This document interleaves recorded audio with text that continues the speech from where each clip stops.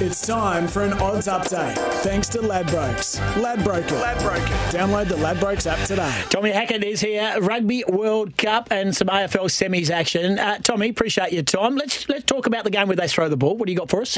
Yeah, Rugby World Cup has been a really interesting start to the tournament. France beating New Zealand. The first time New Zealand have ever lost a pool game at the Rugby World Cup, which is quite extraordinary. But the side that's impressed punters the most in the opening round of games was South Africa.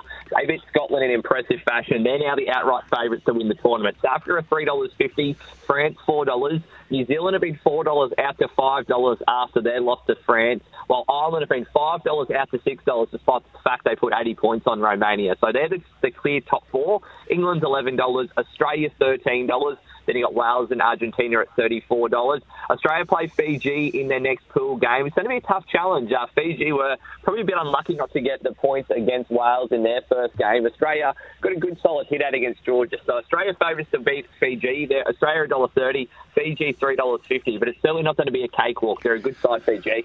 All right, turn our attention to the AFL semis that start this weekend.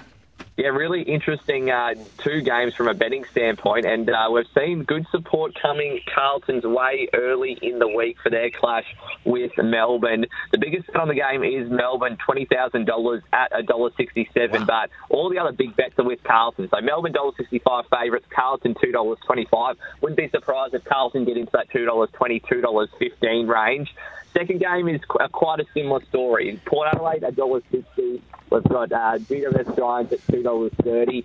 Early money, the biggest bet, Port Adelaide, but a lot of the other big bets are for GWS Giants at the $2.30 there. So punters thinking that both Melbourne and Port Adelaide could go out in straight sets here, and it'd be the first time in the new finals format, if Melbourne do go out this weekend, it'd be the first time in the new finals format that a team's gone out straight sets in back-to-back years. Wow.